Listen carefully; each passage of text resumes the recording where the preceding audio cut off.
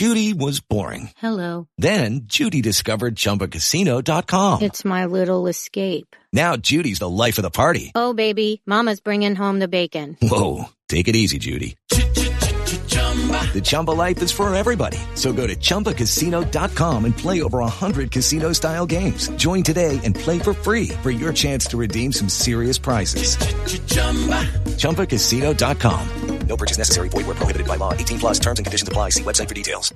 Step into the world of power, loyalty, and luck. I'm going to make him an offer he can't refuse. With family, cannolis, and spins mean everything. Now, you want to get mixed up in the family business. Introducing The Godfather at ChumbaCasino.com. Test your luck in the shadowy world of The Godfather slot. Someday, I will call upon you to do a service for me. Play The Godfather now at ChumbaCasino.com. Welcome to the family. VGW Group. No purchase necessary. Void where prohibited by law. See terms and conditions. 18 plus. Hello, it is Ryan, and we could all use an extra bright spot in our day, couldn't we? Just to make up for things like sitting in traffic, doing the dishes, counting your steps, you know, all the mundane stuff. That is why I'm such a big fan of Chumba Casino. Chumba Casino has all your favorite social casino-style games that you can play for free anytime, anywhere with daily bonuses. That should brighten your day a little. Actually, a lot. So sign up now at ChumbaCasino.com. That's ChumbaCasino.com. No purchase necessary. VFL Group. Void where prohibited by law. See terms and conditions. 18 plus.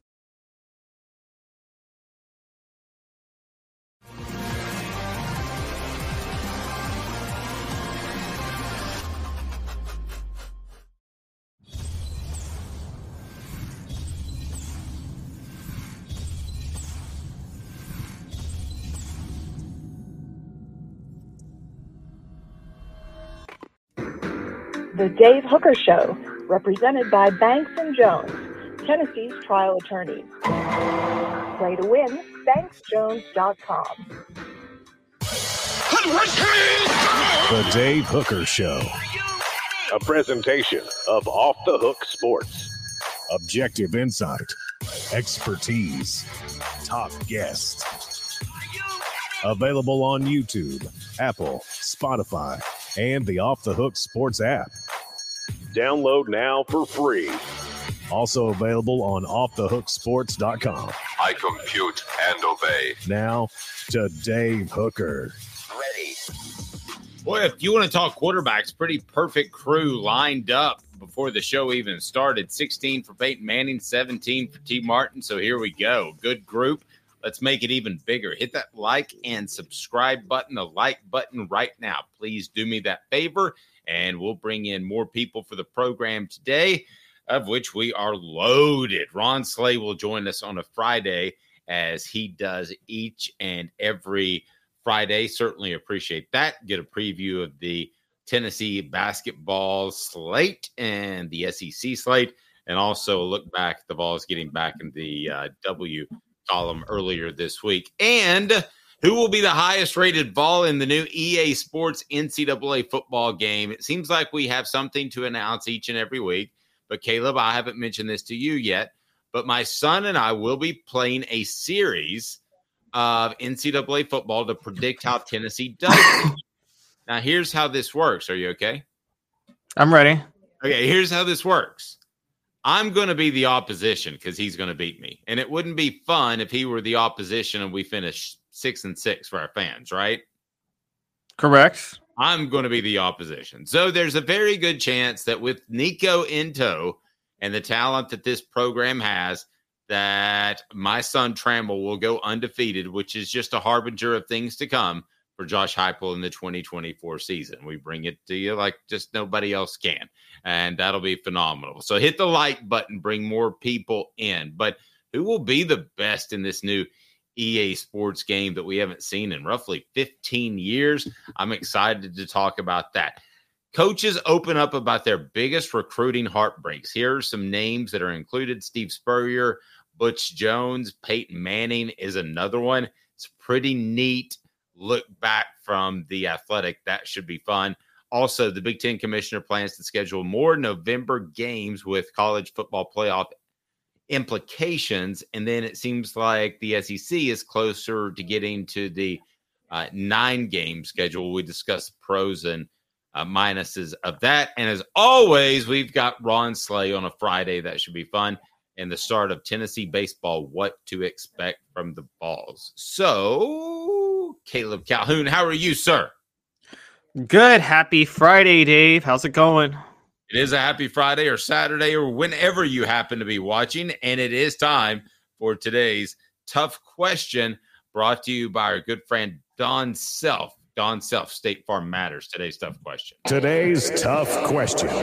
Take a side. Take a stand. The Dave Hooker Show, a presentation of OffTheHookSports.com. Okay, so you can vote on this online if you would like to. Go ahead and take advantage of it. The poll question is up. It is today's tough question. So why don't you go ahead and go to our YouTube page, vote now. Caleb, give us an update. What is today's tough question, and where do we stand percentage-wise? Let me pull it up in just 1 second. If you want to set up today's tough question while I pull it up, go ahead and do that. I can certainly do that. So today's tough question is right there on our YouTube page, and all you have to do is vote now. I don't know if it's a hot one like yesterday, but essentially it has to do with this. Does Josh Heupel need to depend on assistant coaches? He's lost a couple in the past 5 days or so. Is he a guy that sort of like Steve Spurrier? As long as he's there, everything's going to be fine. It's not to say you want coaches coming in and out, because that would be an incredibly negative sign for the program. But I'll get you to read the question and remind everyone it's brought to you by Don Self, State Farm agent there in the Chattanooga area. Don Self in Collegedale and Ottawa, as well as the greater Chattanooga area. Call 423-396-2126. Go to donself.net, donself.net, 423-396-2126. So what are the options here, Caleb? So the options are, do assistant coaches matter as long as Josh Heupel's in charge? Yes, very needed, which is at 15%. Yes, but Heupel will hire the right ones at 85%. And nope, he's got this is 0%. So everybody does believe that the staff matters to a certain degree.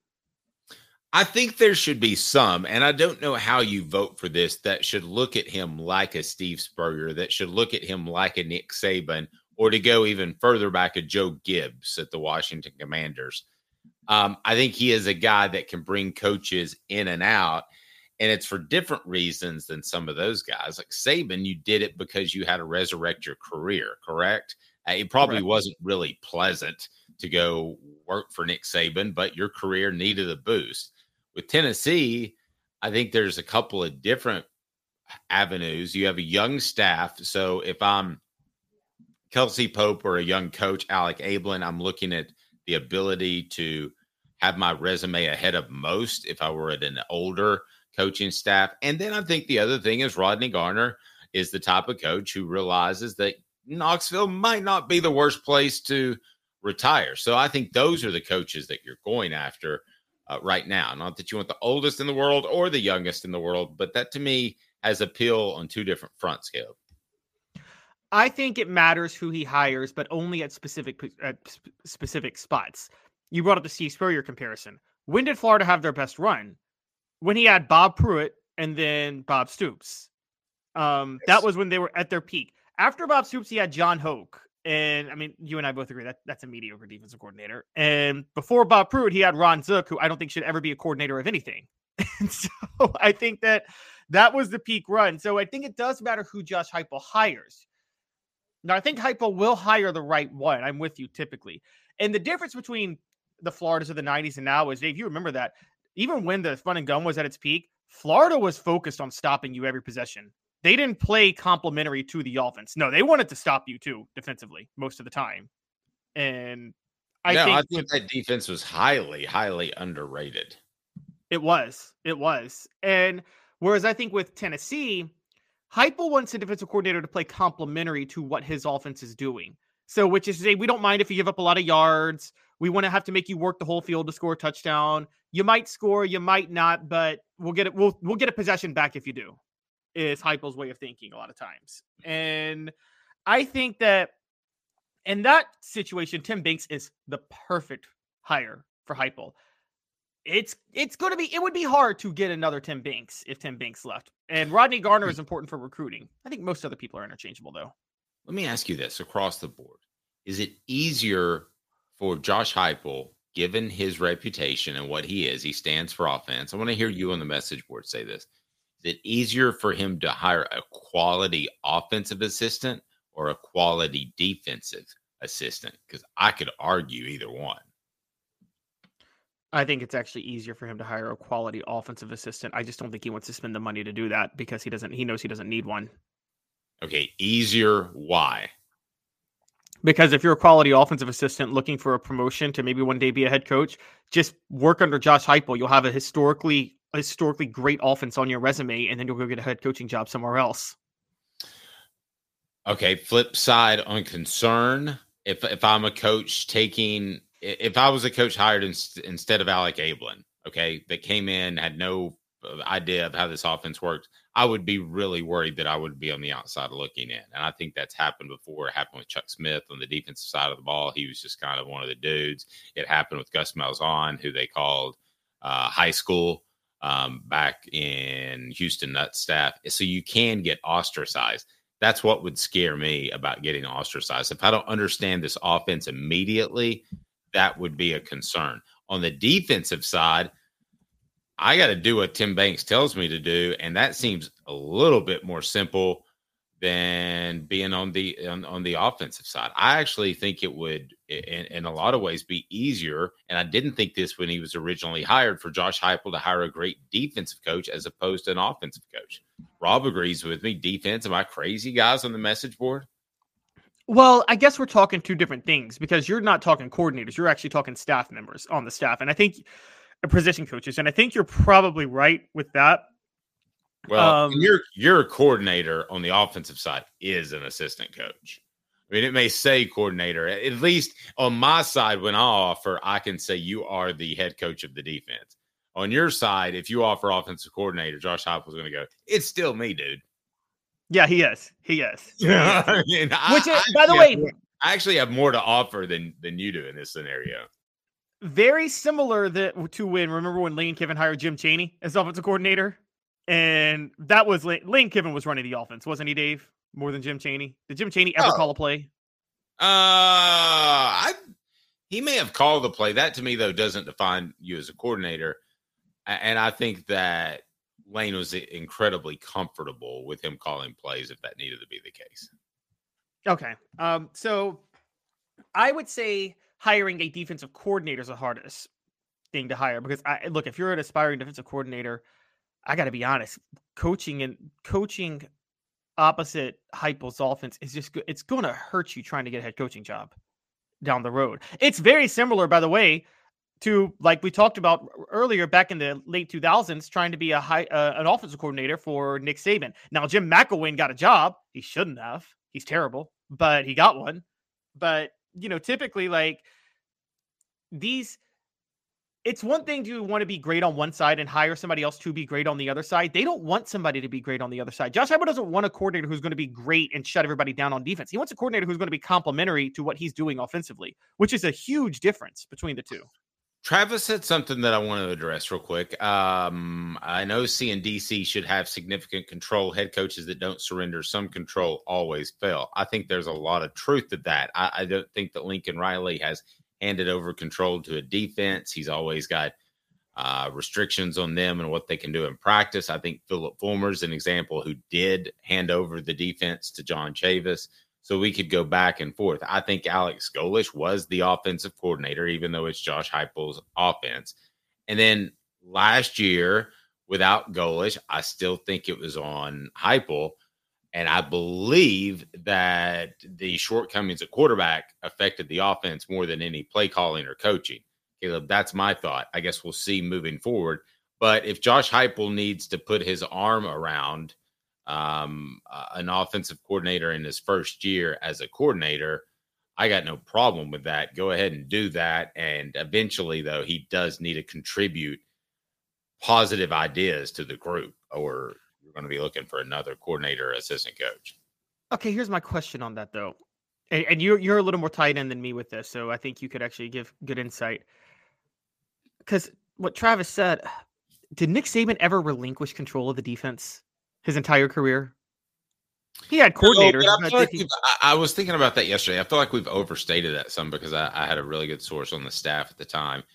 Yes, he would tear up a game plan if he hated on a Thursday night. It could be offensive or defensive, but he also, for the most part, did trust his coaches. So don't want it to sound like every Thursday night he came in and goes, "You bunch of goofballs, what have you been doing all week? You can just drop dead." Well, I mean, he didn't do that. I believe he trusted his offensive coaches, but I never felt Kirby Smart was alone running the defense. I felt like Kirby Smart and Nick Saban ran it together, didn't they? Or Jimmy Pruitt and Nick Saban ran it together, like they kind of co-led the defense, didn't they? Throughout Nick Saban's tenure. Yeah. And so that's where I'm thinking, okay, so now I will say this. You're right. With Josh Heupel and Alex Golesh, they probably co-led the offense. Now, maybe this is a concern. I don't believe Joey Halsley's co-leading the offense with Josh Heupel. Josh Heupel's leading the offense, and he's telling Halsley, go coach the quarterbacks. You're right. And he may grow into an offensive coordinator that he hands it over to him one day in the next 2 or 3 years. But right now, your job's to come up with good, innovative plays that we haven't thought of yet. That should be Josh Heupel's speech to him. Mm-hmm. Like the Princeton, like the Princeton Fant plays and the stuff they ran around the goal line. I mean, I don't know who came up with that, but that needs to be somebody's job. Don't worry about the rest of the offensive game plan. Just come up with 6 ingenious plays a week. How about that? And then on the other side, though, to be fair, they're like, I don't want to go to the NFL, but we see a dynasty in the making with the Kansas City Chiefs. Andy Reid's running that offense. I don't care who the coordinator is. That's Andy Reid's offense, isn't it? And he's running the show. I think we're in a position, and I think Peyton Manning changed this, where that's Patrick Mahomes' offense. Mahomes? Yeah. I think we're in a situation where every quarterback is pretty much running the offense. Do you think Patrick Mahomes called that game-winning touchdown? That looked like an Andy Reid dial-up right there. Oh, no. Anything with a delay. I'm just saying in general, I think that if you have a delay, yes, you want to get the right call in. But I think that guys go to the line like Peyton Manning brought to the NFL. I think he changed things that much, and they have 2 plays every single down that they could go to. And they just react to how the defense is lining up. And that was called freeze plays in Tennessee. People don't understand, you do, how many football coaches come from Tennessee. I mean, you could go on and on and on. Tennessee, if you really look at it, as far as some of the big names, it's the heart of football in a lot of ways. And Tennessee, I thought, was the heart of football in a lot of ways of being able to create what's happening now with offensive football. Nevertheless, we have something else pressing, though, Caleb, because at this point, I'm so excited about the new EA Sports NCAA football game. I can't stand it. I'm trying to figure out a way that I could possibly play the game in the hot tub, which I think is possible, but we're still working on it. Obviously, just don't drop the controller. Yeah, I wouldn't want to get electrocuted, but I'm working on something like that. Don't you do it, but it's time for 4 Downs, and it's brought to you by Dynasty Pools and Spas. 4 Downs brought to you by Dynasty Spas, the most comfortable spas made in the United States of America, right here in East Tennessee. Drop in for the all-new showroom in Athens. Dynasty Spas, perfect for all 4 seasons. 4 Downs, presented by Off the Hook Sports. Absolutely. So, Coop, what should we do if we want to jump in the hot tub with you? Cooper Mays here. Hit like and subscribe. All right. So the new EA Sports game is going to be out. I'll ask you this question. And it's which down, Coop? Coop here. First down. Who will be the highest rated player among the balls on this game? It's funny. I asked this question not knowing the answer. I just posed it. I had no idea where I was going to go. Yeah, it's very, very tricky. I'm going to say Nico. I'm going to say Nico Iamaleava. Yeah. I think it's Nico. I'll throw in a possibility for a couple of guys that'll be right there. Obviously, Cooper is going to be, we would think, high 90s at center. Dylan Sampson might get some more props because he has shown flashes, certainly. Oh my gosh, how do we forget? I'll let you finish, but we forgot the easy one. Well, I mean, I don't know what you do with Brew McCoy coming off of an injury. Keenan Pili, you tell me if I stumble onto one of yours. Keenan Pili, I think, will be higher rated than he probably should because there's been so much pub about him. Who am I missing? James Pierce. I think we both forgot James Pierce. He's going to be the most highly rated player. I could see that. That wouldn't surprise me. James Pierce, most highly rated player. Okay, who will have the bigger impact on the season in terms of wins and losses? Will it be Pierce or Nico? Cooper Mays. That's obvious. Second down. Are you taking Nico? I would have taken Joe Milton last year. You take the quarterback. Yeah, I think Nico's good enough where I think I know what I'm getting from him. James Pierce, if he rolls up 3 or 4 sacks, then that's another level. Who will be the most exciting player among the Vols? That's not the same thing a lot of times. For those of you that have played video games, it's not the same thing. A lot of times they're not as exciting. I'm going to steal this one. Tennessee center Cooper Mays here. Third down. It's going to be Nico because they're going to make him move around and they're going to make it fun and they're going to make everybody a little bit better than they should be, especially at skill positions because it's the first time the game has been back in like 15 years. That's what they're going to do. Hit the like and subscribe button. Let's bring some new people in. People are saying Nico. People are saying Waterboy. Of course, it's Nico. Nico again. Nico. My goodness. That seems like a lot. Okay, if the gameplay is like it was back in the day, the slot receiver was always the most open receiver and the easiest read in this game, by the way. And who is the slot receiver for Tennessee, Dave? And in what year? Before the game went out. Back in the day, the problem with NCAA football was it was the easiest reads possible, and the slot was always open. If you just like every other play, the slot receiver was there. David Martin? David Martin? No, I'm talking about on this team. It's Squirrel White, and they're going to get Squirrel White like 97 speed probably. So like he's going to be open like every time. Squirrel White's going to have like 500 yards a game if they have the gameplay the way it used to be. I like Squirrel. People are kind of clamping down on Squirrel. All right, so where will Nico's ranking be amongst other quarterbacks? That's the question I have for you in 60 seconds. 4 Downs brought to you by Dynasty Pools and Spas. Imagine having the best spas made right here in the United States of America in your backyard. Dynasty Pools and Spas. Their showroom is open in Athens right off the interstate. You can stop by and check out the best hot tubs and spas in the market. And delivery, yes, they can do that to Knoxville or Chattanooga. They've got complete support, spa cover, and chemicals to keep your spa bubbling at its best. They also have pool chemicals as well. Dynasty Pools and Spas, amazing discounts for first responders, military, and even some blemish models that can save you a ton, and no one will ever notice. Mention Off the Hook Sports, get $500 off. Mention Off the Hook Sports, get $500 off. Dynasty Pools and Spas. Go to dynastypoolsandspas.com or stop by that showroom in Athens. dynastypoolsandspas.com. Dynasty Pools and Spas. Coop. All SEC center Cooper Mays here. 4th down. All right. Where will Nico rank among quarterbacks in the EA Sports game to begin the year? I've got him behind Carson Beck. I've got him behind. That's about it. That's my only lock. Who else should I have him behind? Who will he be behind going into the year? Okay, so Jane Daniels. I think they're going to have him. They're going to have him behind Jackson Dart because Jackson Dart played this past year. Okay. Maybe Brady Cook. Maybe Jalen Milroe. Jalen Milroe? I think there's a lot of. That's my classic. He will be to start the season, but that's not going to hold true till the end. No, yeah, it won't hold true. But I think those are, back in the day, they heavily valued playing experience. So I think it'll be Beck, Daniels, Dart, Cook, and Milroe. So he'll be 5th, but he'll finish 2nd. Yeah, I think he'll finish 1st. How excited are you for this game? Were you into this game? I never told you guys this, but I feel like I could have started a YouTube channel like 12 years ago, but I was so addicted to this game that I actually quit playing it cold turkey because it was like actually eating up too much of my time. It's interesting. It's very nice of you. It was. I had a problem.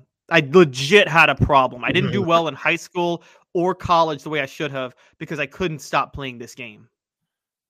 Okay, so let's get some post support for Caleb, who is fighting one heck of an addiction to NCAA football, and now that it's coming back, I'll be honest with you, I'm a little bit concerned about his upcoming productivity level. I mean, Travis says he can destroy you on NCAA. You know the worst part? Now with gambling legal, you're going to be able to bet playing esports online with other people. I mean, I think it's all the addictions coming to me, just like going to wreck me. Yeah, Dave. I mean, I can't play this game. If I play this game, I will not do what I need to do for you working. I have quick cold turkey. Okay, if you do, then I'll put $10 down on Travis to beat you right there. And then also, Caitlin's like, you'll be doing the show by yourself. It's true. I believe you can stay away from this addiction. All right. I had one. Was it it wasn't Game of Thrones, but it was like that where you could get, and it was on your computer, and I had to delete it. I was playing it way too much. What was it? The little troll movie? Does anybody remember that? Derek says he went 292-39 online in the PS3 NCAA 14, ranked in the top 100. That's nice. Impressive, Derek. Yes. Okay. All right. So go ahead. Hit that like button. Hit that subscribe button. Yeah, you've got a baby on the way. You'll never get to play. That is the game changer. That is when you no pun intended. Yeah, when you have a baby, you go from, like, you'll still know your favorite teams, like the Titans and the Vols, because you work, you cover those. You'll still know them 1 to 85. But when I start to ask you about that new backup quarterback at the Chargers that you probably know right now, you won't. Here in like 6 months, you'll be like, hey, I got a baby to take care of. I'm not watching SportsCenter all day long. Hit that like and subscribe button. Online Hooker Gaming is coming to you very, very soon. Coaches open up about their biggest recruiting heartbreaks. Steve Spurrier included, Butch Jones included, and I look forward to digging into this because I have seen some coaches very, very, very upset, and they wouldn't want that out, but they're sharing for some reason with Caleb Calhoun. I'm Dave Hooker. This has been a presentation of Off the Hook Sports and continues to be, and it's represented by Banks and Jones. So how about 35 seconds? And then we're going to talk about some heartaches that the Vols have been through in recruiting. Hey, Banks and Jones? Well, it's because they're Tennessee's trial attorney. You can play to win with Banks and Jones because they'll go to trial. You've heard of other lawyers. They say they'll go to trial and fight for you. They won't.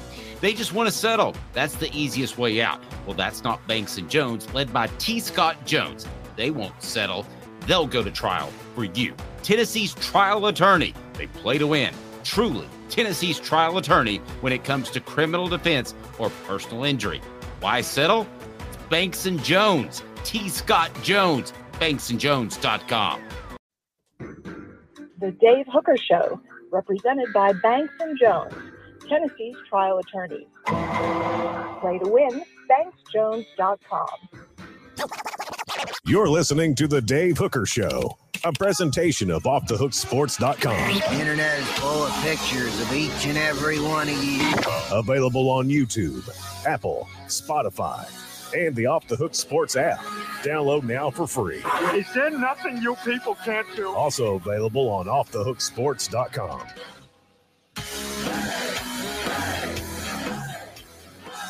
Welcome back. The SEC and Vols' biggest recruiting losses. We're live now. Hit that like and subscribe button. We greatly appreciate that. Hit the bell because that turns the notifications on, and you'll know that just yesterday, Cooper Mays said on this channel that he thought that Dylan Sampson was a fine pass protection blocker. We could debate that, but the funniest part of that interview, which you can check out, is the fact that I asked him, I said, how much of that is want to with running backs? And he goes, a lot. He goes, I wouldn't want to run back there and block somebody that's trying to sack my quarterback when I just ripped off a 25 yard run. I mean, Cooper's basically saying he doesn't want to block, but he can't carry the ball. But so he's going to block, and he's realized his lot in life, right? That is basically what he said. That is basically what he said. I mean, I could not stop laughing. I love Coop, and he and I have agreed that we're going to continue the Vol Report, brought to you by City Heating and Air Conditioning. Integrity matters. CityHeatandAir.com. So we're going to continue that through the upcoming season. Hope you like it. We'll do some stuff with Jacob Warren after he's an NFL Hall of Famer. And this, according to The Athletic, which, yes, is still around, so good for them. You've got 3 players on here. At the beginning of this story, you got Barry Switzer, Butch Jones, and I believe that's Matt Rule. Is that correct? In the picture? Yes. I believe that is the Texas. No, that's a Texas Tech coach. Matt Rule was never at Texas Tech, I don't believe. Oh, okay. I thought that was Temple. Okay, so anyway. Maybe it is Matt Rule. You're right. It might be Temple. Sorry. But nevertheless, I could tell you he's not one of the ones I could tell you a story about, but I could tell you funny. Yeah, that's not the heart of the story. No. I could tell you funny recruiting stories about Barry Switzer and more than you could count about Butch Jones. But the thoughts on this are the prospects that got away. And sometimes you do all you can do, but sometimes you drop the ball. And that's very, very different. You don't want to put all of those hours into landing a prospect and boom, he's gone. All right, so let me start with Butch Jones. What did he refer to as one of his biggest losses, I'm assuming, while at Tennessee? He referred to, and actually this is the first time we're not going to attack Butch Jones because this one's not his fault. And it was Von Bell. He took over in December of 2012, about 2 months before signing day, and he and his staff immediately tried to make Von Bell a priority. But it was just too late in the process, and they weren't going to get him at that point. And I have told you before, it was so Tennessee was so behind. It didn't matter if Nick Saban had taken the head coaching job at Tennessee with Von Bell. They were so far behind. And yes, and sometimes you have a Lyle or Dooley, the Smoky Mountain Red said, that can affect it. So go ahead and plug it in there. Your thoughts on big losses. But Von Bell, I would say in the past 10, 15, 20 years, last recruiting generation, that was the one that Tennessee had the easiest and would have had the biggest impact if you want to combine those two. Yeah, I agree. That was a layup. They never should have lost out on Von Bell. Now, to be fair, I mean, you tell me, did Dooley lose out on Jalen Ramsey, or was he never going to Tennessee? He was never, ever interested in Tennessee. Okay, so I won't hold that one against him.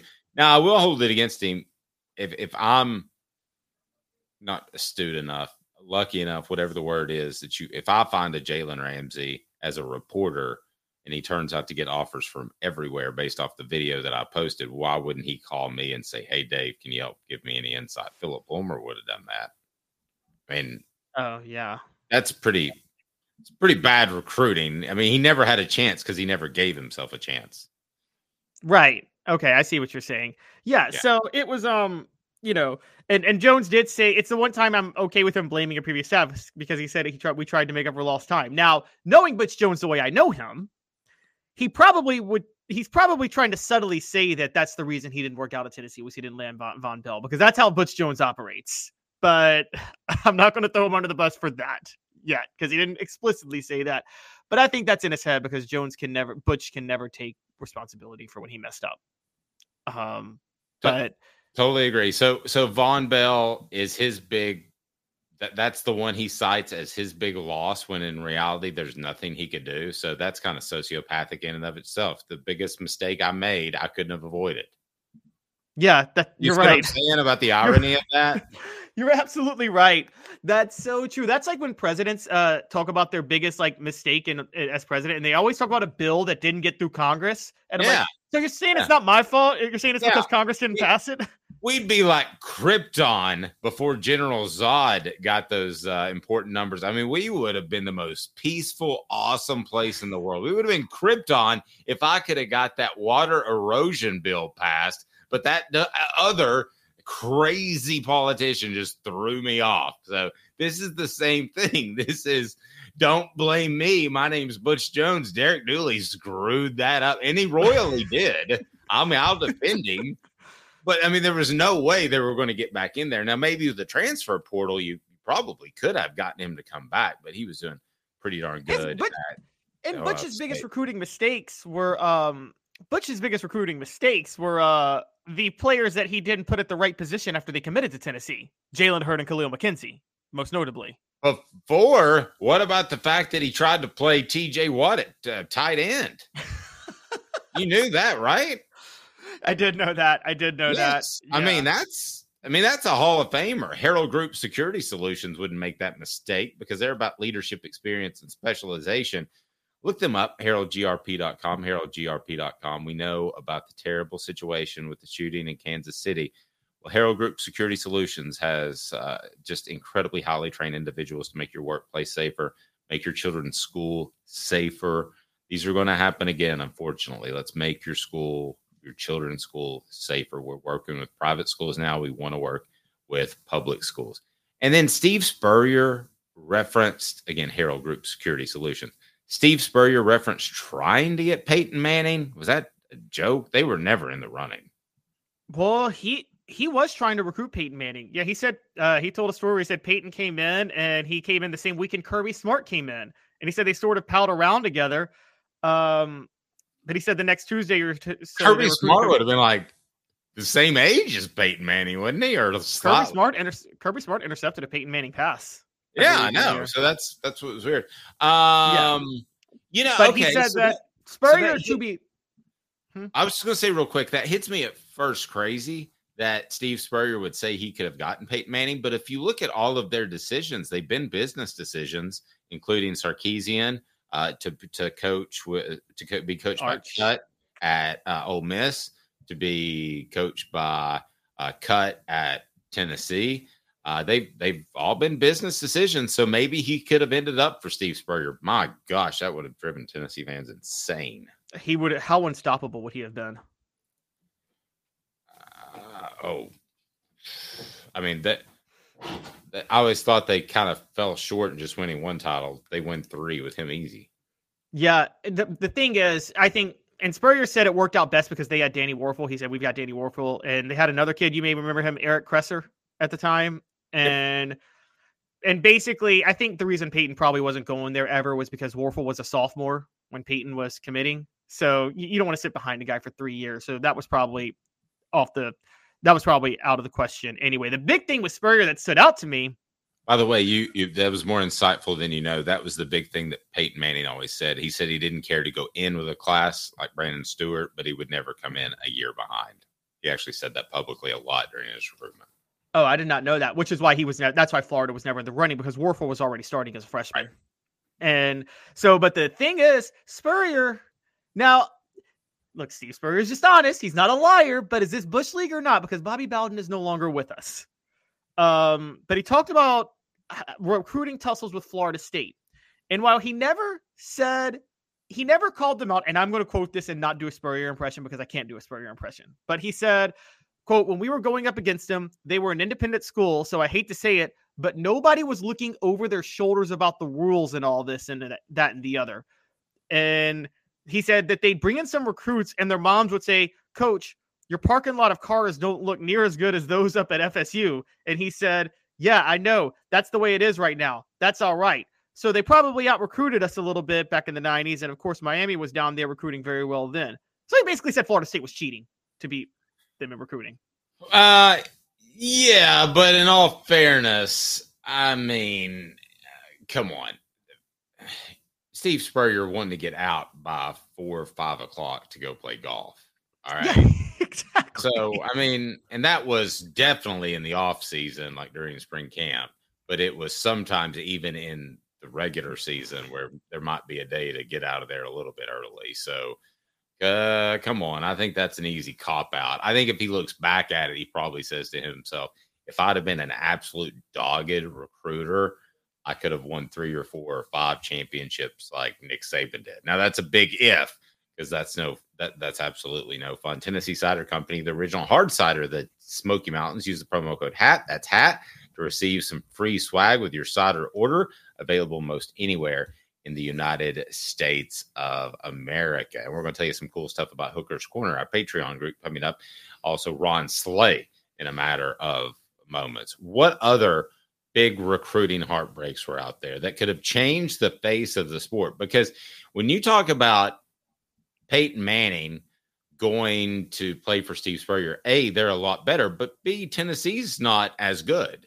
So that would change the whole feel of that September Tennessee-Florida game. I mean, I'm sorry, but if the best offensive-minded coach has the best offensive player in the game, if that was Spurrier and Manning, I mean, no offense, Brandon Stewart or Philip Fulmer, but matching up against those two guys kind of feels like, one of those midget wrestling things where you're wrestling somebody a lot smaller. I don't see that being an even fight whatsoever.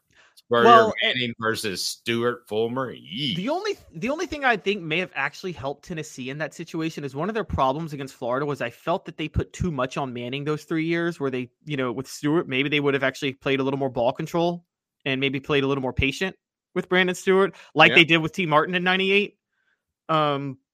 So, it's before I get to some other ones, I just want to point out what you said about Spurrier was, I think Spurrier hated the sales part of recruiting because he can't sell. He's too honest to be a salesman, isn't he? And so, the story with Emmitt Smith where Emmitt Smith wanted Spurrier to recruit him to stay for a senior year, and Spurrier basically said, "Can you make a decision so I can know what to do with my running backs?"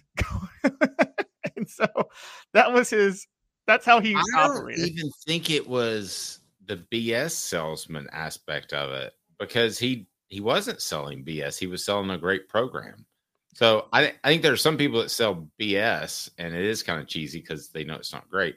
I think it was just the time spent doing it as opposed to being on the golf course. I think it was we talked about EA Sports. Spurrier's coaching football for him was like playing EA Sports for the rest of us. He just wanted to call the plays in a game and that's why he coached football. He liked calling offensive plays in a game. That was his thing. So, as far as some other ones that were interesting. You brought up Barry Switzer. Another one just real quick is it sounds like Danny Ford and Clemson missed out on Herschel Walker in 1980, and they were really trying to get him. Reggie Bush, Mark Helfrich at Arizona State was trying to get Reggie Bush at the time. Remember, USC was not USC when he ended up at USC. And Barry Switzer talked about Earl Campbell and thought that they had him. And it sounds like he basically he says NIL stands for now it's legal. He basically was also saying there was a lot of cheating going on in the Southwest or in the southwestern region of the country, even though Oklahoma wasn't the Southwest Conference. But we all knew that. I mean, let's be honest. There was never a place that was cheating more than Texas schools, was there, in the 70s and 80s? Yes. Let me ask you this. What was the biggest prospect that Tennessee's ever lost? The biggest one that they were really in the running for. Truly in the running for. I'll give you 2, and they're both named Chris. You can guess those. Who can guess that? Yeah, they're 2 quarterbacks, but I've got another quarterback. Chris Sims and Chris Leak is the one that I would go. I could go with both of those. And by the way, Chris Leak, if he commits to Tennessee, that changes everything about the 2005 season, doesn't it? And the disaster that happened. And yes, and it changes Florida's destiny too, you would think. It does. Here's a question. He was never considered in the running because of the Ole Miss hire so quickly. But if David Cutcliffe doesn't leave for Ole Miss, is Eli Manning in the running for Tennessee? Is Tennessee in the running for Eli Manning? Not if Cutcliffe's not around. But that's what I mean. If Cutcliffe's around, do you think there's a chance Tennessee gets Eli Manning from Ole? Did Ole Miss hire David Cutcliffe to make sure Eli Manning didn't go to Tennessee? Hey, if David Cutcliffe's the offense coordinator now, I think Arch Manning's at Tennessee. I don't know what that means for your head coach or if it's even Josh Heupel or who it is. But, yes, I think that Arch Manning would have followed in line with David Cutcliffe. David Cutcliffe, who you met, is getting to the point where he's a little bit old to coach. He doesn't want to do that. Yeah. But, yeah, I mean, it would have been Arch Manning at Tennessee, and I'm trying to think of some scenario in which Josh Heupel wouldn't be the head coach because I know he liked Nico more than Arch. But let's just say it's some Brent Venables top guy that's a defensive coach, and you've got David Cutcliffe to run things on offense. The first guy he's going to go after and get is Arch, period. Yeah, and the reason I can't – whether that's better or not, we can debate. But, I mean, that's what would happen. I could agree with that. The reason it's hard for me to say Chris Sims with the loss is because look, I'm just sorry. If I don't care what school, what time, or what place, if I have to choose between Casey Clausen or Chris Sims as my quarterback, I want Casey Clausen every day. I agree. My issue with Sims, though, was that months after he said there was racial segregation at Tennessee. And so he basically threw the school under the bus. Yeah, so I'm including that. And the other one that I want to include off the top of my head is a guy that played a factor in the Super Bowl, Mecole Hardman. I felt like Tennessee was on the verge of getting the Hardmans of the world, and there were like 3 or 4 in that particular class. You can go back and check his class. And that instead, Georgia got him. And at that point, I said, I feel like Tennessee has officially lost even being on an even kill in recruiting with Georgia. And that was that Mecole Hardman class. And at that point, I felt like they were in the chase position from then on. Whereas if they get Hardman and a couple of those guys, they're still battling. So they weren't battling for that.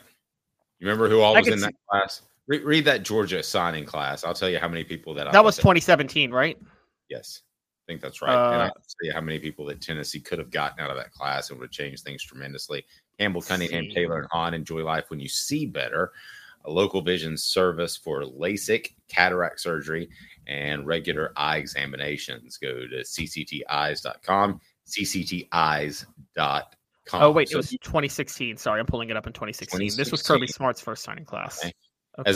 As one person with knowledge of the recruitment of both schools, who's very, very tied in, I said, it looks like Tennessee's getting some great players. And he goes, they're not getting the Mecole Hardmans. And I was like, oh, so you're telling me they're dropping behind in talent level to Georgia. So who is in that class? Okay, so let's see. We're looking at Jacob Eason, Ben Cleveland, Mecole Hardman, Isaac Nada. Could have got Nada. Could have got Nada. Could have got Hardman at the time. I'm not saying they were going to, but they were in play. Julian Rochester, Jaleel Loggins, Chauncey Manick, Charlie Werner, Tyler Clark, Javon Wims, McCall Carter, Elijah Holyfield. They were battling for, but it was pretty obvious he was going to go to Georgia. Riley Ridley, Chad Clay, David Marshall, Chris Barnes, Tyreek McGee, Brian Harrion, Tyler Simmons, Solomon Kinley, and Marshall Long was that class. That was Kirby Smart's first class. It was an underwhelming class, but like this shows you how good of a job Georgia is. Kirby Smart was taking over for Mark Richt, and it was a transition year, and they still had a top 10 class that year. I mean, it's just so easy to recruit. It's funny, Dave, as we were talking, I was looking at players who were from Tennessee that the Vols may have missed out on. And, the ones that I see are more of the players that they just didn't recruit, the Patrick Willises of the world or the Randall Cobbs of the world. But let's discuss those two cats real quick. Patrick Willis, John Chavis didn't think he was fast enough. He just got inducted to the Hall of Fame. Randall Cobb, Tennessee didn't offer forever until like the beginning of January when National Signing Day was the first week of February. They offered him at that point, made up a lot of ground, could have probably gotten him, and then they didn't give Trooper Taylor the coordinator job. He went to Oklahoma State, and that was over. So those are two that people may not know the back history, but that's what happened to those two guys. So you were going to talk about guys that they didn't go after or did go after? Here's one you could tell me. I feel like they did. Did they go after Harrison Smith out of Knoxville? Oh, yeah. So he just chose wanted Harrison Smith a lot. A coach may or may not have called me and said, hey, so you could be sure and tell Harrison Smith next time you interview him how Tennessee's every bit as good of a school as Notre Dame. I said I could. I said, but I went to Tennessee. I've been to Notre Dame covering it. That would be a flat out lie. Are you asking me to flat out lie to the young man? Possibly. And he went with because he was in the same class of Golden Tate, right? Who also was from Tennessee and went to Notre Dame. Yes. There was a strong Catholic push there in recruiting that wasn't going anywhere, despite where Tennessee wanted it to go. And let's face it, Notre Dame, if nothing else, is always going to have a major insight into the Catholic schools and inside runs. So that's understandable. Hey guys, it is Ryan. I'm not sure if you know this about me, but I'm a bit of a fun fanatic when I can. I like to work, but I like fun too. It's a thing. And now the truth is out there. I can tell you about my favorite place to have fun. Chumba Casino. They have hundreds of social casino style games to choose from with new games released each week. You can play for free anytime, anywhere. And each day brings a new chance to collect daily bonuses. So join me in the fun. Sign up now at ChumbaCasino.com. No purchase necessary. VGW Group. Void where prohibited by law. See terms and conditions. 18+. Hey guys, it is Ryan. I'm not sure if you know this about me, but I'm a bit of a fun fanatic when I can. I like to work, but I like fun too. It's a thing. And now the truth is out there. I can tell you about my favorite place to have fun. Chumba Casino. They have hundreds of social casino style games to choose from with new games released each week. You can play for free anytime, anywhere. And each day brings a new chance to collect daily bonuses. So join me in the fun. Sign up now at ChumbaCasino.com. No purchase necessary. VGW Group. Void where prohibited by law. See terms and conditions. 18+. With Lucky Land Slots, you can get lucky just about anywhere. Dearly beloved, we are gathered here today to... Has anyone seen the bride and groom? Sorry, we're here. We were getting lucky in the limo and we lost track of time. No, Lucky Land Casino, with cash prizes that add up quicker than a guest registry. In that case, I pronounce you lucky. Play for free at LuckyLandSlots.com. Daily bonuses are waiting. No purchase necessary. Void where prohibited by law. 18+. Terms and conditions apply. See website for details. Big Ten commissioner plans to schedule more November games with college football playoff implications. Later in the season, college football playoff to vote soon on a 6-6 model or 5-7 model. And also what this may mean for Tennessee, who appears to be close to getting the 9 game schedule set. So when they get that set, we won't lose Tennessee, Alabama. I think that's good for the conference. Won't lose Auburn, Georgia as well. So I like that. But this 5-7 model does nothing for me. This is a 5-7 model. The 6-6 is worse, but the 5-7 model is giving the Pac-12 a chance to put together a conference. That's not what this is about. Pac-12 does not have a conference together. Put it together, and then maybe you'll get granted one of those. So that to me is a major concern, Caleb. And your thoughts on Tennessee and the schools right now that when they move into this and this new area of scheduling, I want the matchups as far as Georgia, Auburn, and I want the matchups at Alabama, Tennessee. But I don't care to give the Big 12 just because they used to be a Power 5 conference, an automatic bid. And it seems like that's going to be the very minimum. Why did they get an automatic bid and they're the Pac-2 right now? Yeah, well, this 5-7 model would be, you're right, it should be the 5-7 model. Because right now, if they're doing the 6-6 model, it's not going to be a Pac-2 for an automatic bid. What it's going to be is you're going to have 2 of the mid-major conferences get automatic bids. So you'll have, the goal for this playoff setup was to have at least one mid-major team get an automatic bid, which I'm fine with. I think you're fine with. Let them get their automatic bid so they can shut up complaining and let them go lose 60-0 in the first round. So like they can just so a mid-major would get an automatic bid above the Pac-12? Pac-2, but yes, the mid-major. Right. My point is they don't deserve anything. They don't deserve an automatic bid. They could put together a bunch of directional schools in California And then to get an automatic bid would be absurd. Well, no conference gets an automatic bid. There is no conference that gets an automatic bid. What it is the top 6 ranked conference champions get automatic bids. You're saying that, but here's what they're going to do. They're going to make the Pac-12, as long as they assemble 8 teams or so, they're going to make them one of those teams. They're not going to assemble 8 teams. They're going to go with they're going to go with like the Mountain West and the American for the other 2 automatic bids. Okay, but wherever they go, the point is they're going to get an automatic bid, and because they're going to be rated high enough, and they're going to be a high enough rated champion, and they don't deserve that. That is not the same thing as going through the Big Ten and winning 10 games, or going through the SEC and winning 10 games. You could go through that conference that they're going to throw together and win 11, and that's not as impressive. I may think this should be a 4-8 model. I thought this yesterday. I don't know that that's been discussed, but there are not 5 power conferences anymore, period. Well, no, that they're not. The 5-7 model is that's why they're talking the 5-7 model. That is under the assumption that there were only 4 power conferences. Their whole thing is there should be 4 power conferences, and one of the smaller schools get an automatic bid, and then the other 7 will be all from the Big Ten or the SEC or wherever. And okay, so what's the 6-6 model? Is that giving the Pac-12? Yeah, the 6-6 model. Well, yes, the 6-6 model. Okay, so let's back up for a minute with this premise. You and I agree there's 4 power conferences left: SEC, Big Ten, Big 12, ACC, right? Yes. Okay. When they came up with this scenario, there were 5 power conferences because the Pac-12 was the 5th.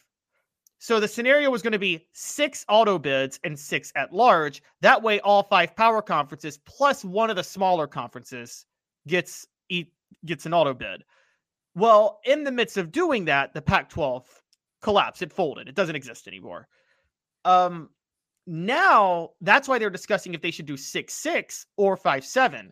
The debate is if they stick with 6-6, like you said, you're going to get 2 mid-major conference auto bids. Because the Pac-2 or whatever, wherever they go, is a mid-major at this point. And so you're going to get 2 mid-major auto bids versus, I think you and I both agree, 1 mid-major auto bid's enough, right? 1 mid-major auto bid's enough. So it should be the 5-7 model. I think 1's too many. But anyway. Well, I mean, I agree with you because, again, the 12-team playoff, you got to make it exciting. And 1 mid-major auto bid is just going to mean 1 for sure blowout in the first round of every freaking playoff, because the mid-major auto bid is going to automatically get the 5 seed, and they're going to get to play 12 seed LSU at 9-3 or 12 seed Georgia at 9-3. And we know what LSU or Georgia is going to do to that mid-major. And so I agree with you in theory, but that's what they wanted to do. So that's the debate. I'm with you on that. I think the more important thing to make for the college football playoff, and I think you and I both agree, is you've got to start scheduling more elite games throughout the year. Like, I'm sorry.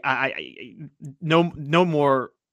I mean, maybe 1 FCS game if you want to do it, but you can't have 3 crap games a year anymore No, you're coming around to what I've told you, Caleb, slowly but surely. It's just like the NFL. In the NFL, you can lose any game on any given week. That's what college football is going to be like. So I'm fine with that. I'm fine with the 9-3 team making it if they're playing their best ball at the end of the year.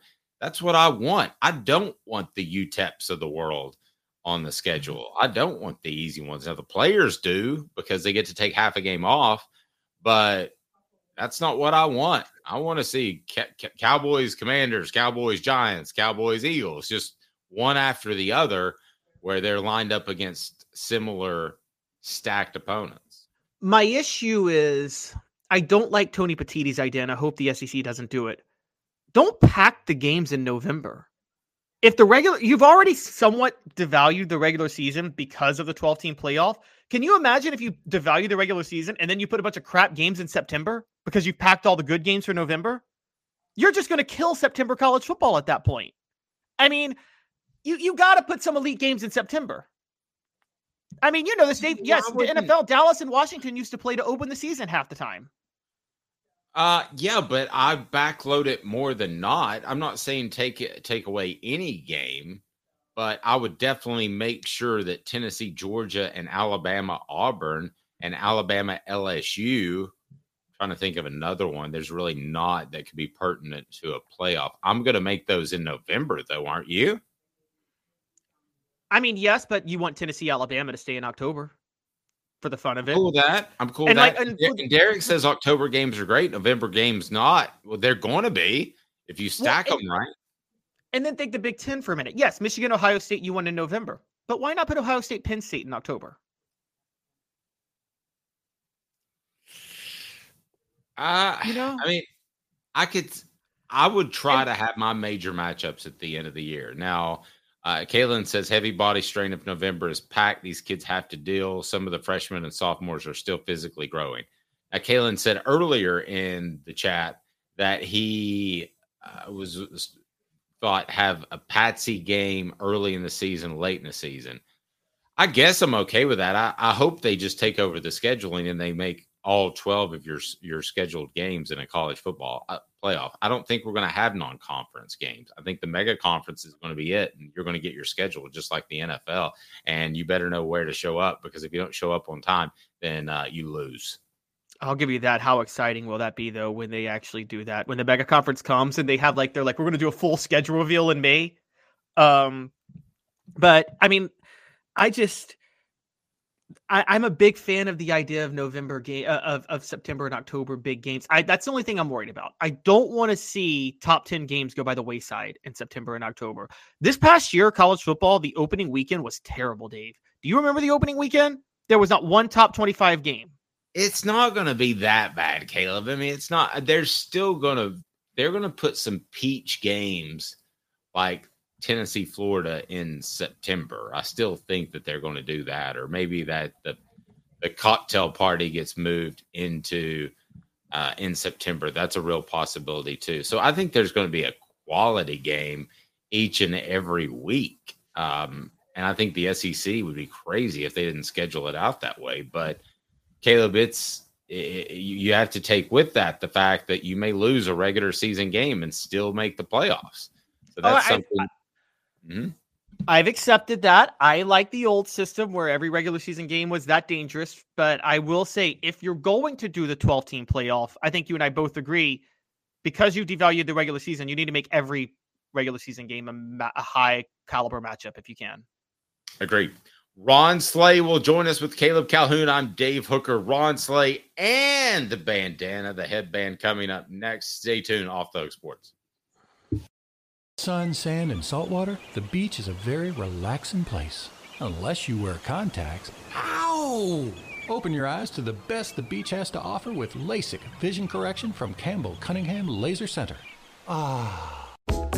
Sports Treasures in North Knoxville is one of the South's largest sports cards and memorabilia dealers, featuring over 10 million sports cards from vintage to modern. Sports Treasures carries a full line of hobby boxes, singles, autographed memorabilia, Tennessee Vol collectibles, fan cave decorations, and so much more. See a museum full of collectibles at Sports Treasures, 4819 North Broadway in Fountain City, and Sports Treasures on Facebook. Sports Treasures, where the real sports fan goes to shop. Have you seen the latest TriStar Hats Co. product? TriStar Hats Co.? What's that? You know, those really cool hats, shirts, tumblers, and even license plates with 3 stars like the official Tennessee flag and stripes like the American flag. Pretty patriotic if you ask me. Gotcha. Seen those. Those are cool. Where can I get them? Simple. TriStarHatsCo.com. And if you order now, there's 10% on any order $50 or more. Plus, use the promo code HOOKED. With the promo code HOOKED, you get 10% off. That's hooked. And don't forget free shipping with any order over $50. Stock up at TriStarHatsCo.com.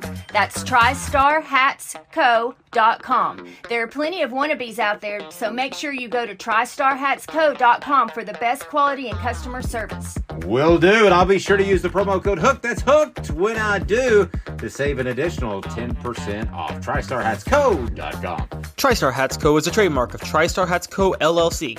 Any use without express written consent is prohibited. The Dave Hooker Show, represented by Banks & Jones, Tennessee's trial attorneys.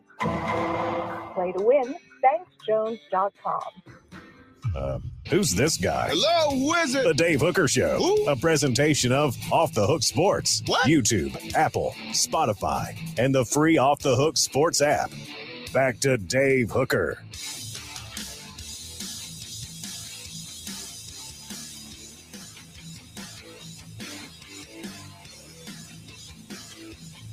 Welcome back to the program. He is Caleb Calhoun. I'm Dave Hooker. We're going to get to Ron Slay here momentarily. You told me you had a couple of more recruiting misses.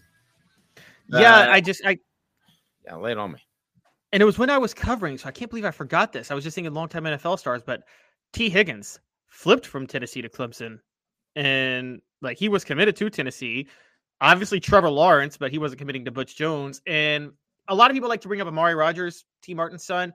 I don't know if Tennessee was ever going to be in the running because based on the information you gave me, I can't imagine T. Martin holds Butch Jones in any sort of high regard because of that whole situation. And I think he would steer his kid away from Butch Jones as much as possible. Yeah, I think that was already happening. I think that between T and Butch Jones, I think that was pretty much just an interview that they did to make everybody happy. I don't think that T ever expected to get a job offer. And I don't think... And Butch Jones threw him under the bus, made it sound like he was one who rejected it. So... Yep, I thought so too. Ron Slay joins us now, and we absolutely love Ron Slay. How are you, Ron, sir? I'm getting hydrated from Vegas, guys. How you guys doing? I hear you. How'd Vegas go? That sounds awful.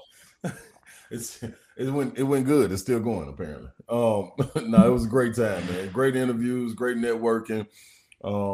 It's always good to hear other people's perspective and, learning more about people and their journey to get to this point. So it was a dope time. Plus, we saw Wayne Newton. Wayne Newton gave me a thumbs up. Oh, so did you actually get to talk to him, or did you go to like a show? Yeah, no. We were doing Radio Row, and he came. I was gonna say he came walking by, but he kind of glides.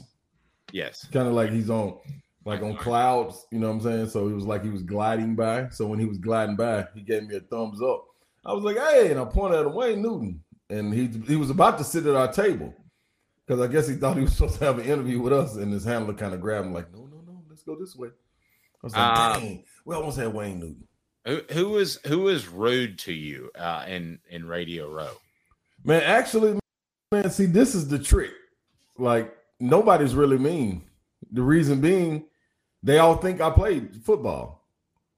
You know what I'm saying? So I fit in well. So by the time they realize, oh, man, he didn't play football, it's too late. We done got an interview, or I done got the phone number or something like. It's then when I put my sunglasses on, they really like, oh man, maybe that Dawn is his handler. So they start asking me for autographs and trying to get me to do interviews. I did like 3 interviews. It's pretty well crafted. He just continues to explode onto the scene. My rude one was Andy Rooney. Do you remember him at the? Have I told you this remember. Story? No, you never told this. Okay, so at the end of 60 Minutes, he'd get on and just complain about anything. I hate our light switches. Why do you hate light switches? I don't know. I got to wait. So he would complain about everything. So I went up to him and I said, Mr. Rooney, I'm a big 60 Minutes fan. I said, I would love to have you on the show with this John Wilkerson and Jimmy Himes, these hacks over there. No, I'm kidding. I love John. So I would love to have you over there with them. Could you come over? He goes, no. I don't have time. Just leave me alone. And he's going on and on. And then so he's walking around. He's an elderly man. And I was taught in the South, if an elderly person is having trouble, you help. Right. So he couldn't find the credential area. And I said, Mr. Rooney, if I may help, I was not going to ask for another interview. That was dead. Yeah. I was going to say, it's right over there. And he goes, I told you once just to leave me alone. Get out of my face. And just tore me anew in front of, I remember Chris Berman was there. Harold Carmichael was there, the old receiver for the Eagles. Yeah. Pretty brutal. Ron, I got a totally random question because Dave and I kind of disagree with this, but we need a former player's perspective. What's up? You obviously saw the Travis Kelce interaction with Andy Reid in the game, and I understand it. He's competitive, fire. Don't you think there was a little extra there because she was up there in the press box. And if you were playing a basketball game and your high-profile girlfriend is there and you're not getting the ball, aren't you going to be a little mad?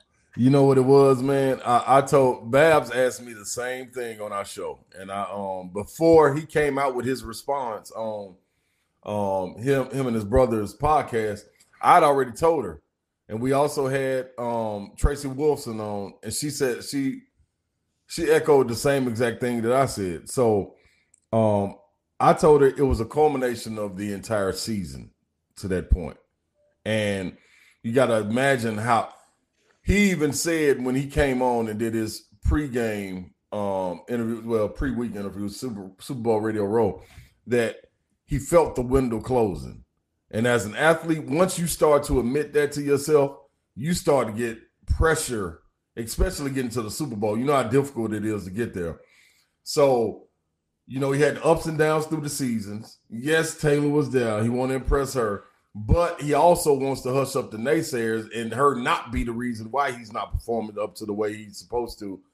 So he had opportunities in the game, and he's like, man, I'm the dog. Like, why are y'all not giving me the ball? Not knowing that, man, listen, the game plan is game plan. You know you're going to get involved. But every time you're out there, you want to be able to make a play, whether it be blocking, catching, whatever it is. You just want to be on the field. And I felt all of that right there.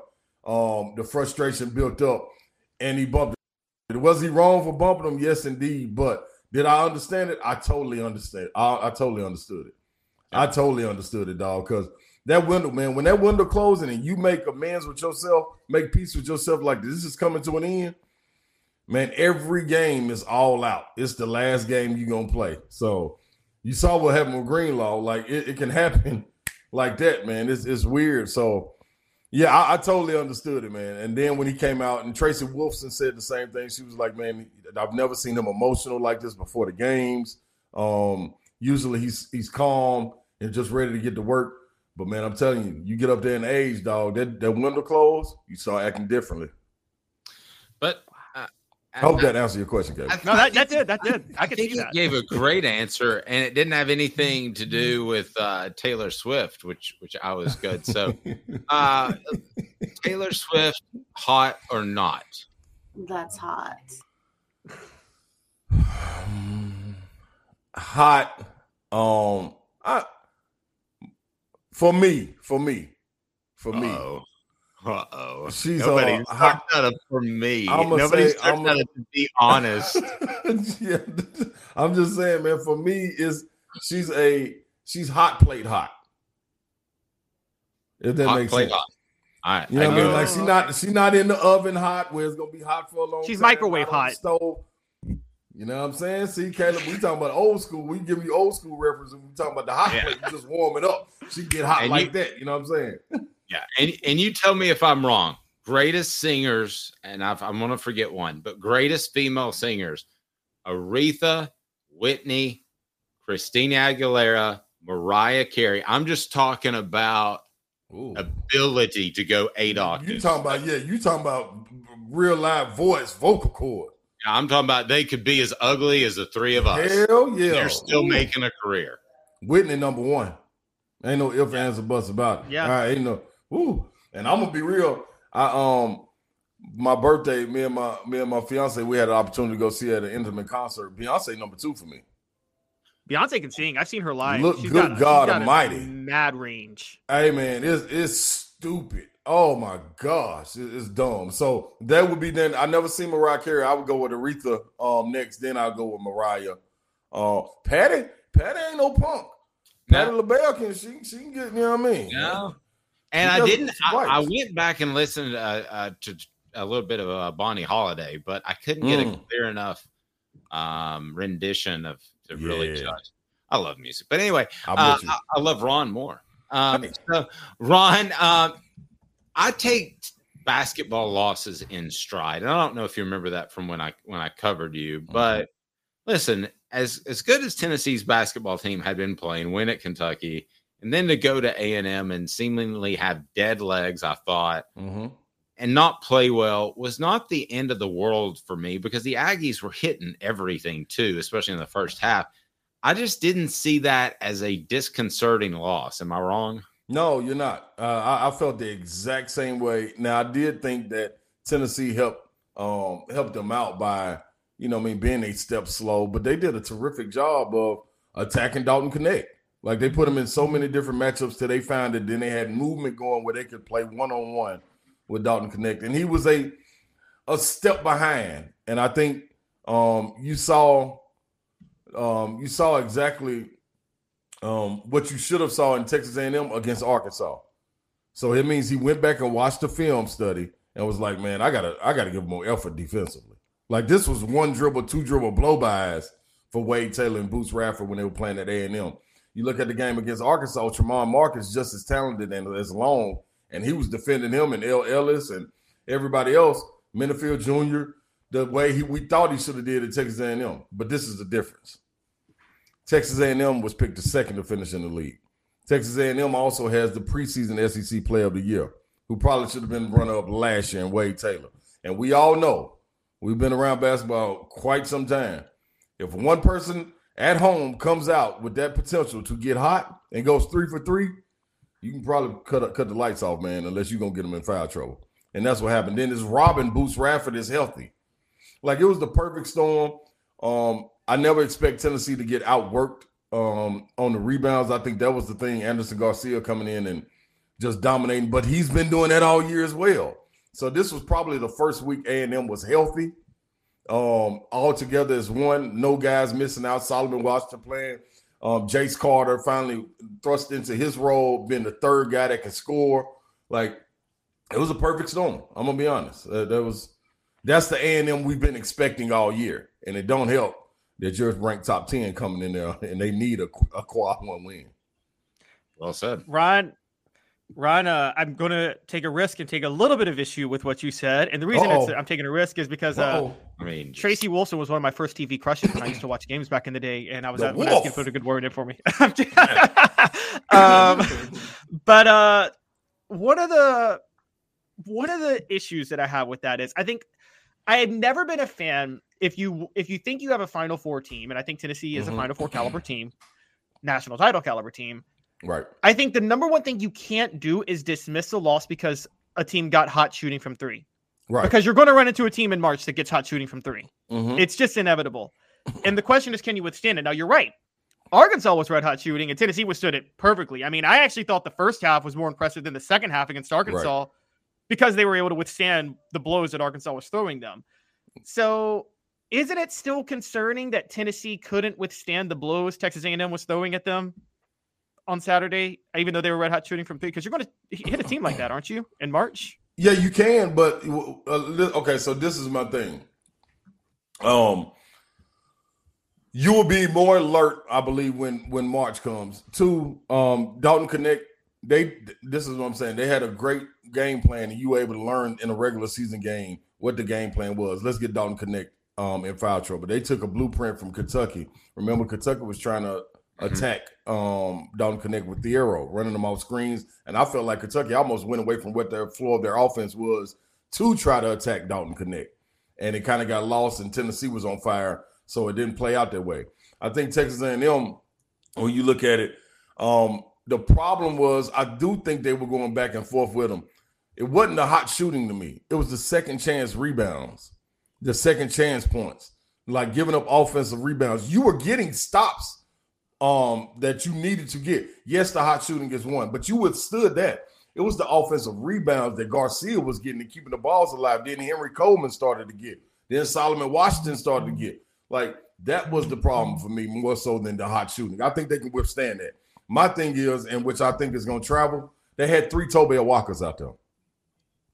Yep. That's why I think, like, you know what I'm saying? And then and as much as a problem was with Dalton Connect defending the ball, I thought Jonas Adu was another situation that he wasn't involved as he should.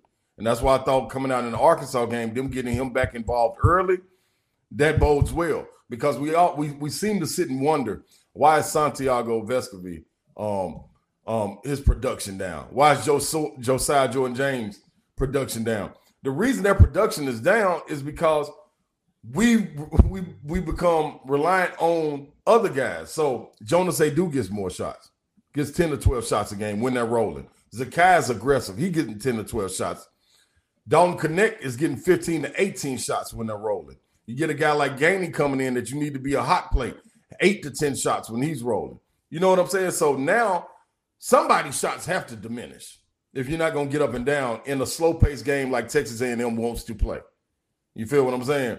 So that's why I'm saying those people need to be efficient. If that's the case, then we need to take Adu out of the picture, give him 5 to 6 shots, give those shots to Santi, get Josiah going like they did in the Arkansas game. But the only problem is they're veterans. They're not worried about that. What do we have to do to win? So that's where I'm coming from with it. Ron, let me ask you this, because there were a couple of times that it was debatable in that A&M game that you call a timeout, you're the head coach, you maybe slow down a running streak, and there were times that Rick Barnes did, and there were times that he didn't. As a player, when you're going through a bout where you're giving away 6, 8, 10 points, yeah, do you want a timeout there, or would you rather fight through it, or does it just depend on how the run's going? Yeah, it's tough, man. You got to know your team. I've been in situations when I was younger, and I'd be like, man, come on, man, they got to call a timeout. And coach would look like, hey, man, go play. Let me coach. You go play. You know what I'm saying? And I've also been a veteran, and I've been like, when I come to the timeout, hey, coach, let us fight through it, man. This is a season. Like, let us fight through it. Let us get some experience with this. Maybe we do go down 14, but we all of a sudden have experience being down 14, how to counter a run. You know what I'm saying? And maybe save the timeouts and use the media timeout as your timeout when it comes. So I think, man, in those 4-minute increments, you got to figure out a way, especially with a veteran group, that they figure it out on their own, because you can't always burn timeouts. You need those going down the stretch, especially in March Madness. It's nothing like being down 8 with 1:45 to go and you got 3 timeouts. You know what I'm saying? Sure. And everybody know how to respond to it. So I've been on both sides of the coin. As a veteran, I would say, man, let us fight through it. As a young guy, I'm looking to a coach because I'm inexperienced to make the timeout so we can have some kind of direction to go.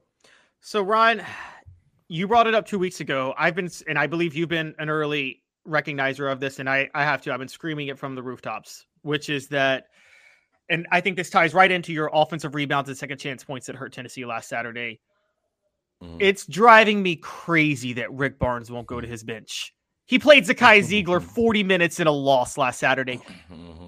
Wednesday, that was a 20-point win, and he still has – that was a 30-point win, and he still has Connect Ziegler and Adu all playing 30 minutes. Why won't he go to his bench? Hey, listen, I've been, Caleb, in the games even that they've won, and in particular the games that they lost, the bench has just been dismal. If they may not even be like the bench scoring when you compare it in wins and losses is crazy. Like if Gainey doesn't come in and get hot, it's almost like you have zero bench production. You know what you're getting from Meshack. But I'm with you. You got to extend, because going down, man, you look at the teams that are playing and playing really well. Look at Auburn. You look at Alabama. You look at South Carolina. Like even Kentucky, if they click and get it rolling, it's honestly because of their depth and everybody's playing fresh. You know what I'm saying? So I totally get it. I would love to see Freddie DeLeon. I don't understand what he does wrong, but it's got to be something that we can't see in practice. Estrella, Cade Phillips, like these guys, like Tobe. I understand Tobe because when Jonas Adu has it going, Adu plays without fouling. So it's kind of difficult to take a big presence like him off the floor.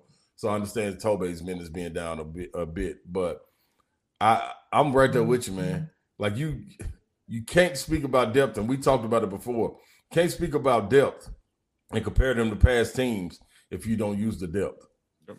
You know what I'm saying? Imagine if Bruce Pearl had those horses, not to compare coaches, but imagine if Jerry Green had those horses. Like we were 10-man rotation. Like, no questions. It was hard to keep track of who was coming in and out of the game.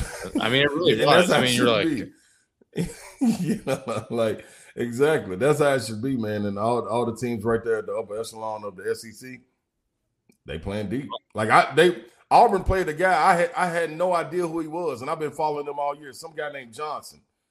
Baker Mazar threw the ball from the corner, and the guy was cutting. The guy that dunked very, very hard. Like I had no idea. I was asking people like, who is this guy? Where'd he come from? So Ron, you're a much better man than Andy Rooney. Know that for the rest of your life. And yeah. Just get out of here. I'm just trying. And that's almost a Jared Green like it is. It is. And we got caught on an elevator together too. So he got to tell me how he hated me a little bit more. And I'm like, Ron, I'm like 24. I mean, I'm just getting torn up by Andy Rooney from 60 Minutes. I mean, it was like that Chris Hansen thing. Why don't you have a seat over there? Yeah. What do you have the wine coolers? Huh? See, you should have asked Andy Rooney that timeout, the younger Dave Hooker. Hey, man, would you rather have a timeout right then, or would you rather fight through it and get scolded by I just got beat down. I didn't have an official to call a timeout, or I would have. He's Ron Slay. I'm Dave Hooker for Caleb Calhoun. This has been a presentation of Off the Hook Sports. Thank you, Ron. All right, fellas. Go ball. See you, buddy. Yep. Okay, round two. Name something that's not boring. A laundry? Ooh, a book club. Computer solitaire, huh? Ah, sorry. We were looking for Chumba Casino. That's right. ChumbaCasino.com has over 100 casino-style games. Join today and play for free for your chance to redeem some serious prizes. ChumbaCasino.com. No purchase necessary. Void where prohibited by law. 18+ terms and conditions apply. See website for details. Okay, round two. Name something that's not boring. A laundry? Ooh, a book club. Computer solitaire, huh? Ah, sorry. We were looking for Chumba Casino. That's right. ChumbaCasino.com has over 100 casino-style games. Join today and play for free for your chance to redeem some serious prizes. ChumbaCasino.com. No purchase necessary. Void where prohibited by law. 18+ terms and conditions apply. See website for details. With the Lucky Land Slots, you can get lucky just about anywhere. This is your captain speaking. We've got clear runway and the weather's fine, but we're just going to circle up here a while and get lucky. No, nothing like that. It's just these cash prizes add up quick. So I suggest you sit back, keep your tray table upright, and start getting lucky. Play for free at LuckyLandSlots.com. Are you feeling lucky? No purchase necessary. Void where prohibited by law. 18+ terms and conditions apply. See website for details.